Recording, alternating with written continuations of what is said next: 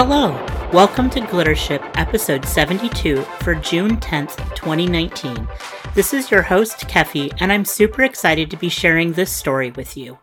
Today we have a Glittership original, which starts off a new issue that you can pick up at glittership.com/buy, on Gumroad at gum.co/gship08, or on Amazon, Nook, Kobo, and other ebook retailers. Also, if you've been waiting to pick up your copy of the Tiptree Award honor-listed book Glittership Year 2, there's a great deal going on for Pride over at Story Bundle. Glittership Year 2 is part of a Pride Month LGBTQ fantasy fiction bundle.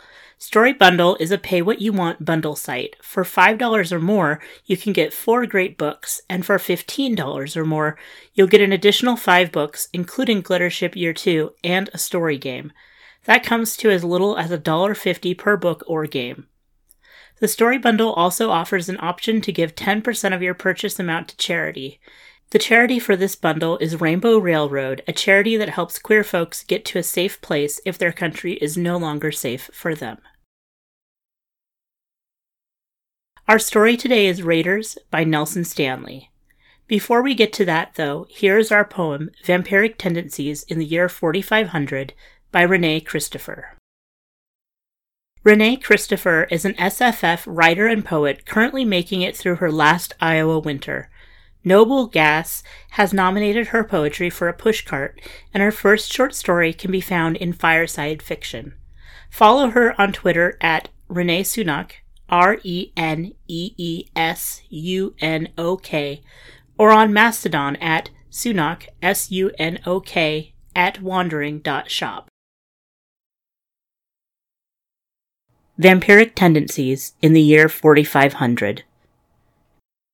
Moonsown moth girls clot near light, their search for glow similar to mine. The door left ajar allowed us both alternate methods for creation, creatures merged with cosmic teeth.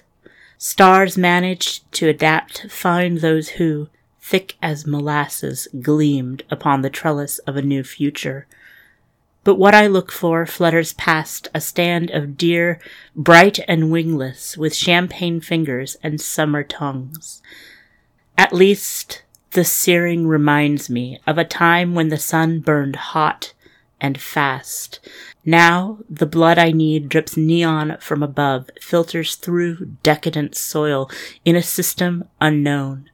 In this quest for light source, I am not alone. Nelson Stanley works in an academic library in the UK. His stories have been published recently in places like The Dark Magazine, the Lethe Press anthology T.H. Cock, Black Dandy, The Gallery of Curiosities, The Sockdolager, and Tough Crime. One of his stories was included in the British Fantasy Award-winning anthology Extended Play. Vampiric Tendencies in the Year 4500. Moonsown moth girls clot near light, their search for glow similar to mine. The door left ajar allowed us both alternate methods for creation, creatures merged with cosmic teeth. Stars managed to adapt to find those who, thick as molasses, gleamed upon the trellis of a new future. But what I look for flutters past a stand of deer, bright and wingless, with champagne fingers and summer tongues. At least the searing reminds me of a time when the sun burned hot and fast. Now the blood I need drips neon from above, filters through decadent soil in a system unknown. In this quest for light source, I am not alone.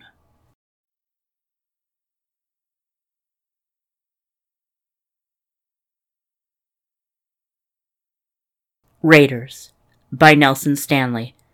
They called themselves the Raiders, and if you didn't know, you'd swear that they were waiting for something. A bunch of buoyed-up cookers, second-string hot hatches, and shopping trolleys adorned with bazzing body kits, parked down at the Overcliff again, throttles blipping in time to the brake beats.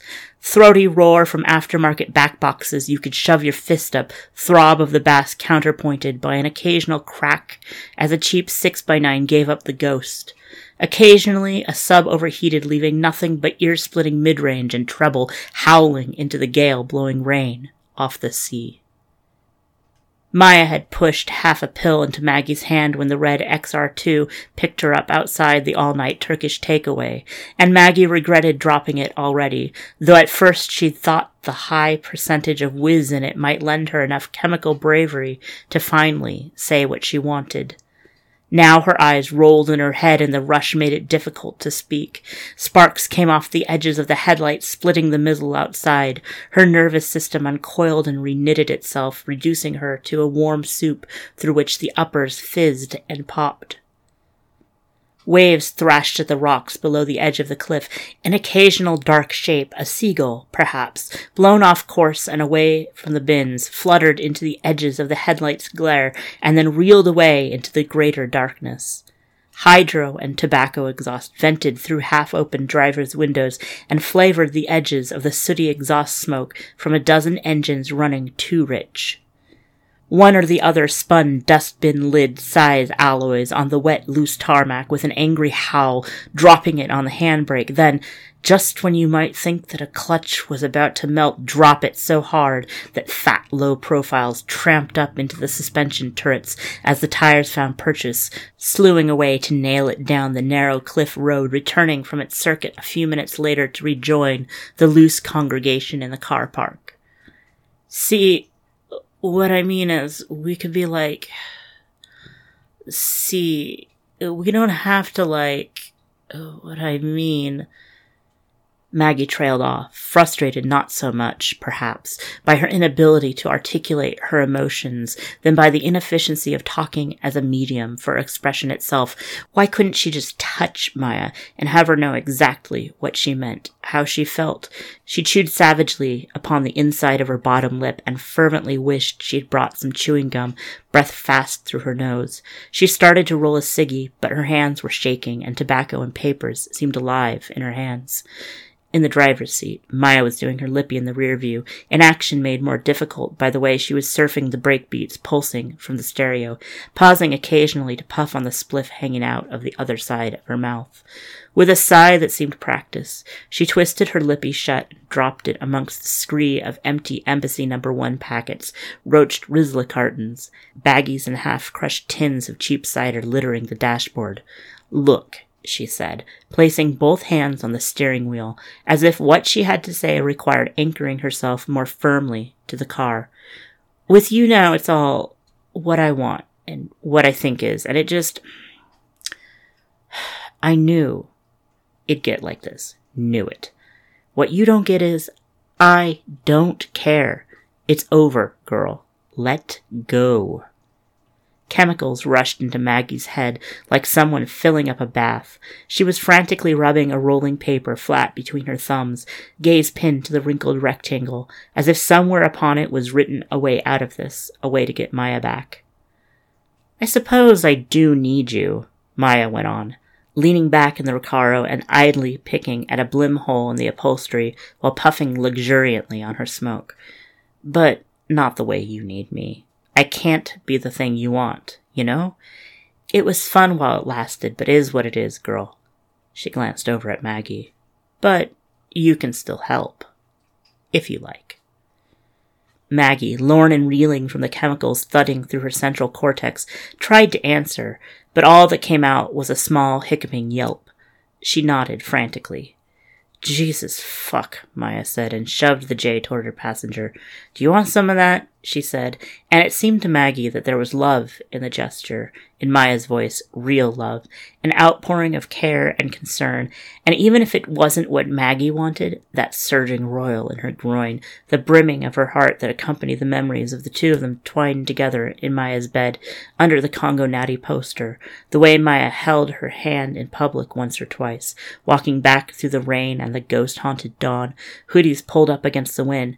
Then, still, it unlocked such a river of sweet-flowing sadness inside Maggie that she thought she might melt, right there in the XR2, melt outward in a great silent wave of warmth that blossomed from some secret core inside her body and pulsed through her, turning her flesh to something at once liquid and as evanescent as smoke.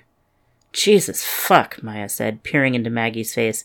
If you vom all in my Recaros, I swear down I'll kick you out right here, get me? But Maggie knew she wouldn't do that. And she was right. Outside, other cars were gathering, as if drawn by the bass or the lights, as if buoyed-up hatches were sad deep-sea creatures huddling together for mutual warmth around some abyssal vent. Inside, in the thick, dusty warmth blowing out of the Demister, Maggie shucked off her hoodie and t-shirt down to her bra, worming her shoulder blades into the fabric of the passenger seat. Though she rolled her eyes at this, Maya was at least calmer now that Maggie had smoked herself into a place of happy burbling.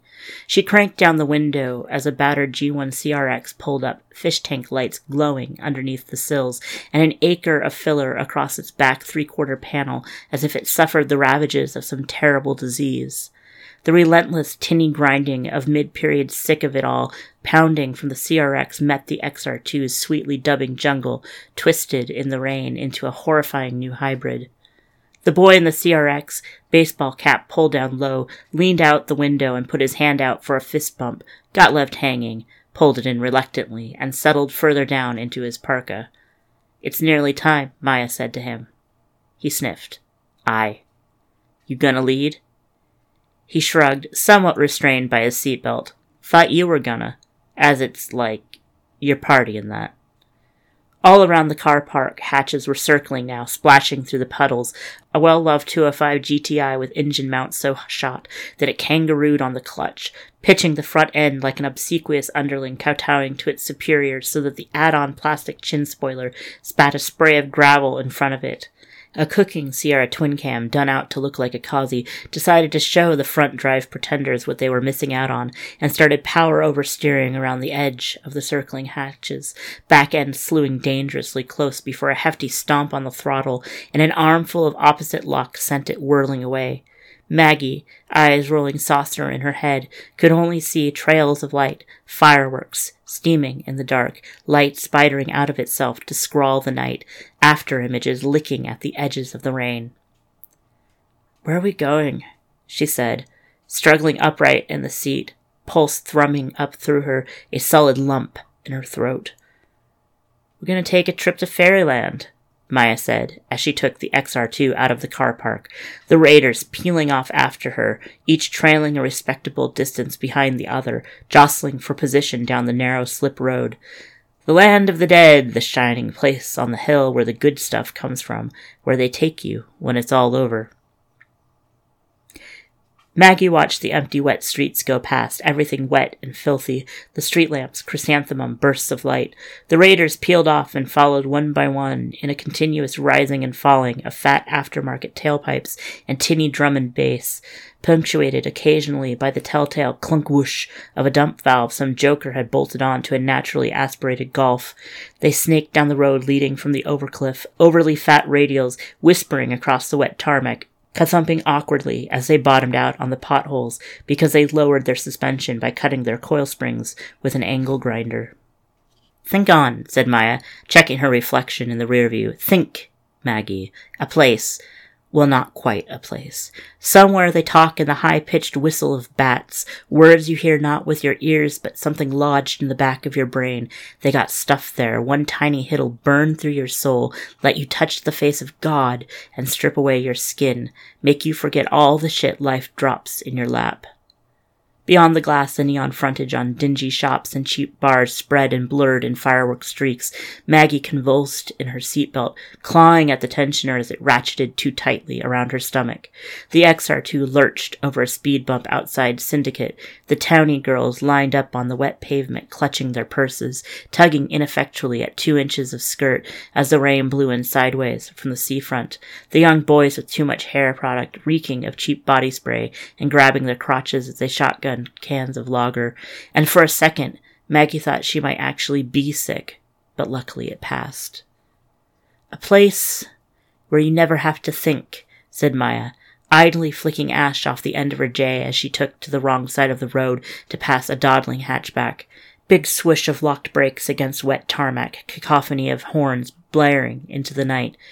Where you never get hungry or sad or old. Maggie opened her mouth to speak, but Maya chose that moment to take the inside, getting both the near side wheels up on the curb as she passed a recovery lorry, turning on to the main road, orange spinning lights sending weird tiger stripes strobing across the interior of the XR2. As Maya straightened up, fighting the bit of aquaplane as she brought it level, she continued. There was this girl. See, she was just like any other, stupid, but not free. She met another girl and fell in love. The sex was fucking epic. And at this, Maggie gave a low moan. For starters. But it wasn't just meat. It wasn't just something in the cunt or the brain or the blood. This other girl showed the first one things she'd never seen. A new way of looking at the world. Traffic lights bloomed like fireworks through the rain-swept windscreen as Maya, faced with the inconvenience of a stop signal, took a shortcut through the car park of a pub, narrowly missing someone's transit pulling out of a space, then nipping back into the snarl of traffic, agonized howls of horns behind them, like the baying of something monstrous. A new pair of eyes. Maggie nodded, chewing on her bottom lip. The world seemed changed, Maya went on. Everything was magic. The speed of their passage smeared the neon of a kebab shop across the night, and Maggie, her hand up to wave away a stray strand of hair that she swore was scuttling across her face like a spider, was left staring, open-mouthed, soul tightening in her throat as it sought to escape the skin, astonished at the colored lights crawling and twisting across her skin. She showed her things she never dreamed existed, never dreamed could exist. Then her lover told this girl that she couldn't have her, that it wasn't meant to be. Where her lover came from, she said, that place was different to ours, and she had to go back there. She came from far away, from a place out beyond the days of working shit jobs for the man and burning up your nights in Rizlas and watching them drift. Maya said, exhaling a long cloud of dope smoke. As it hit the windscreen and flattened out, Maggie watched the coils interpolate and shiver in a slow-motion swirl, and the spirals twisted and convulsed, and in the whirl there were bodies churning, moving against each other in a liquid tumble, figures clotted together and sliding through each other, and as she watched, featureless heads opened empty mouths in silent screams of ecstasy and lust. Taking another big roundabout, Maya let the XR2 go sideways for shits and giggles, whoosh of tires on wet asphalt, and the stately procession of the raiders followed, each making the same playful half-wobble in the Ford's wake. Then out on the ring road past industrial estates lit up garishly by high-powered halogens. Maggie dry swallowed the lump in her throat, convulsed slightly, gasped out, I think I'm gonna need another pill, if we're going to a rave. Maya ignored her. This other lover, she told the girl she was in deep, that where she came from they never died, but every so often one of them had to pay a price, tithed to the man who waits, the man who must be paid, and that it was her turn to pay. On the edge of a judder of chemicals as they sped down the pulsing freeways of her blood, Maggie found her voice. I'd have loved to have gone to a rave with you. We never did we? There was that big one down by the river in the old tire factory. We never made it. And she trailed off, the memory of that night coming back to hit her, going round someone's house to score, the crunch of the purpley crystals in the baggie with the smiley on it. Too greedy to wait, they'd each cut a line that glistened like finely ground glass on the back of a CD case, huffed it back, shrieking and clapping and giggling at the burn as it dissolved their mucous membranes. They'd staggered out of the dealer's house arm in arm, already giggling, bathed in the street lamp's orange glow, hands slipping between hoodies and jeans against the cold. Before they knew it, they were fucking each other raw in an alley behind the closed-down Tesco Express, panting against the bins, colors streaming from the edges of their vision as fingers worked in the cold. Maya's hand dropped swiftly off the gear stick, squeezed Maggie's knee. Nearly there, she whispered. Maggie was halfway to replying, No, you fucking weren't. With the molly, you took ages to come. I had to go down on you, knees in a puddle. My diesels got fucking wet through. When she looked up and saw the lights of a deserted superstore glowing through the murk like the warning lights of a ship out at sea. To either side Light industrial units glowered through the rain. Something that might have been a dog scurried through the puddles collecting on the uneven tarmac, shook itself, then squeezed through the gap in a fence and was gone. The road descended as it cut across a valley. At the top of the valley sides, brooding behind razor wire, huge dark shapes reared against the night sky. The XR2 turned up a driveway you could get an articulated lorry through, between steep banks choked with wet gorse. She pulled up in a huge open space, across which the low profiles bucked and jinked, big wheels nervous over the ruts. Ahead of them, a locked gate, skin of plate iron welded onto a framework of 1/4-inch box section, topped with barbed wire like icing on a birthday cake. Stained with something that shone dark in the backwash off the streetlights, something that might have been oil. "Maya, babe," said Maggie, "where the fuck are we?" The rest of the raiders, fallen behind in traffic or cut off from the XR2 by stoplights, began to wheel out of the night on to the forecourt, pulling up in a rough circle. One by one, the engines died, leaving just the reflections of their undersill lights on the wet tarmac, and their headlights cutting through the rain, deepening the shadows on the huge organic-seeming shapes sprawled up the side of the valley.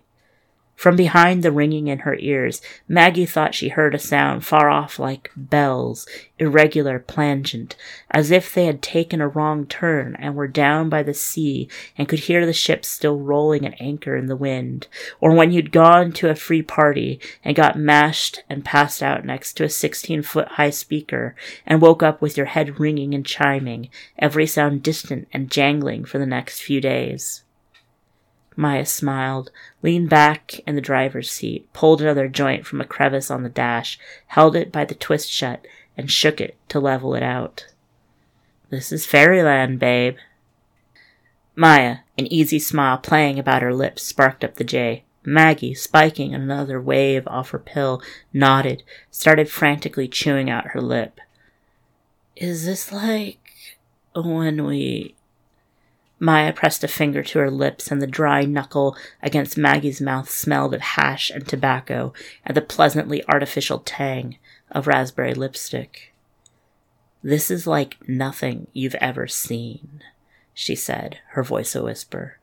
"Now, why don't you unclasp your seatbelt?" Maggie fancied she could hear a sort of whistling twitter, a high-pitched oscillation at the edge of hearing, like weaponized tinnitus.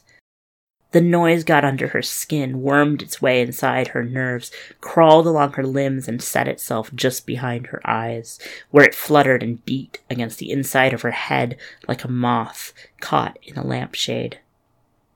The noise, and whatever she'd taken, made it difficult for her to think straight. She rubbed frantically at her eyes, which seemed to have dried out, and a star shell burst across her vision. "It's nearly time," Maya said, taking a deep hit off her J. "They're here." When Maggie looked again, things were moving in the darkness at the edge of the headlights, detaching themselves with a slinking motion from the huge shapes up on top of the hill, flowing through the night, drawing near to the edge of the pale circles cast by the raiders. Then, just when she thought she might be able to see what they were, edging back, staying tantalizingly out of reach, they moved on all fours. There was the suggestion of an angular, branched shape, like a 4-branch exhaust manifold.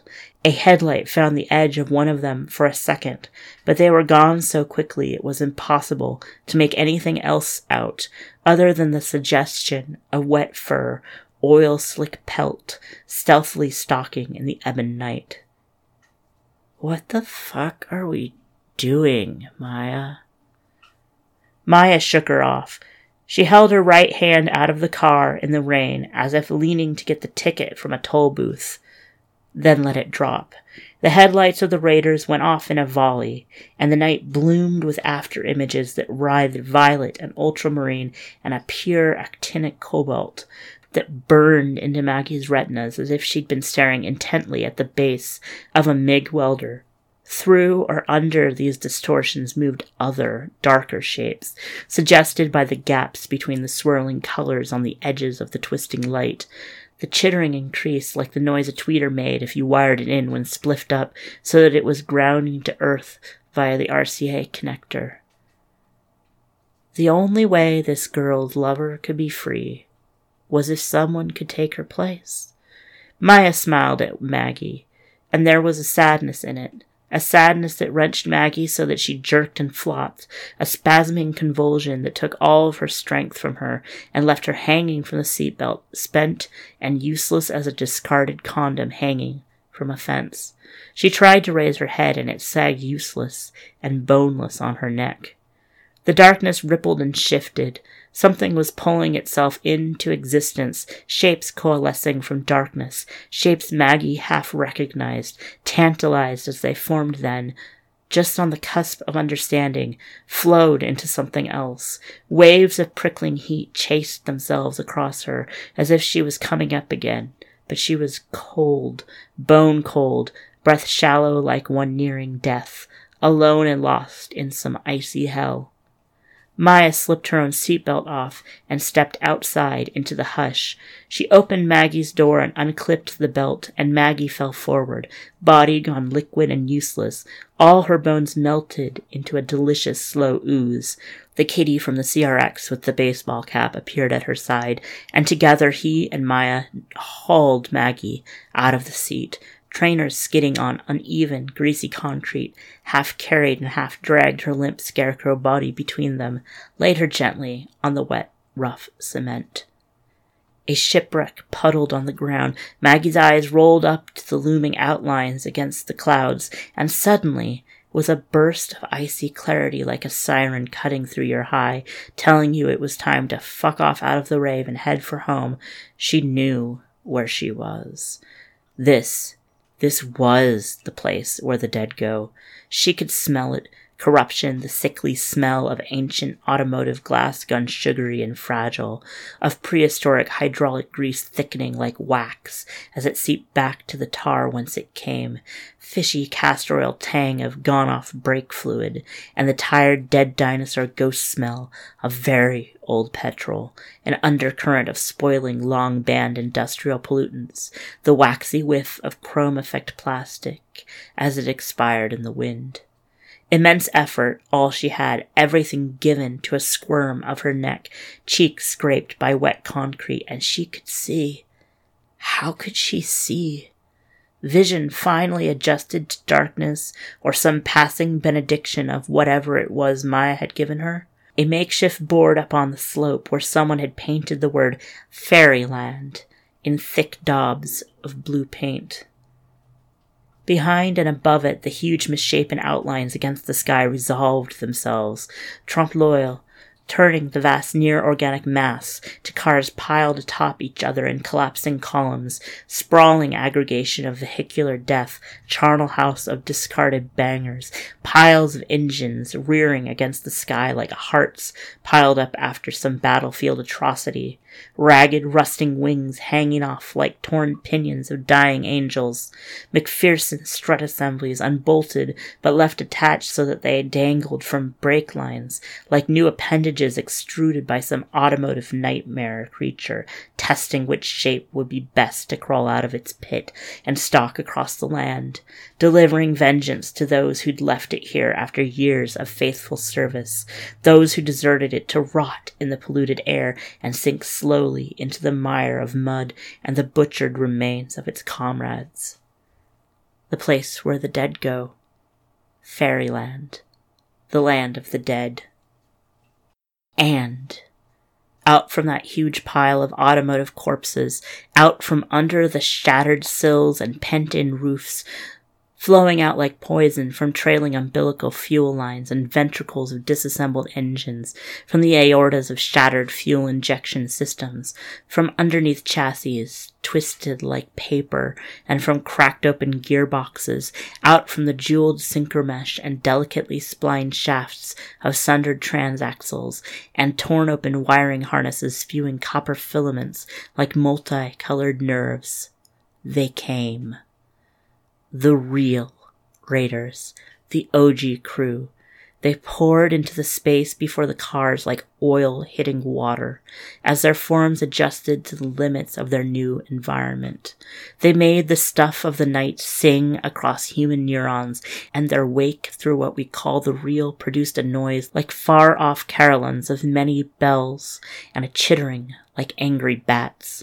As they came down the hill, the air hummed with their presence, spat and crackled and buzzed like high-voltage lines in wet weather, like a pylon singing to itself in the rain. The scrapyard smell receded, and the night filled with the evanescent, sickly sweet smell of violets flickering across the nose and then gone. Then an overpowering burst of eglantine and woodbine, stopping up the throat like death. The steeds they rose had lashed themselves together out of the rotting pile of scrap, corrugated flanks flaking away in oxide scabs, stamping hooves fashioned from brake discs, hydraulic piping and flecks from cable looms bulging like sinews at their shoulders, mismatched headlamps for the eyes, exhaust smoke breath billowing out in clouds from fanged maws made from the teeth of gear wheels and the lobes of camshafts.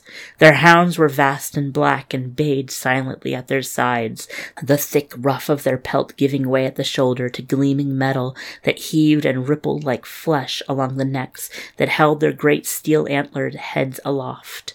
Impossible, implacable, reveling in their alien exhilaration, driven by compulsions innomate and terrible, they poured out into the night, churning up the bank as they came for Maggie.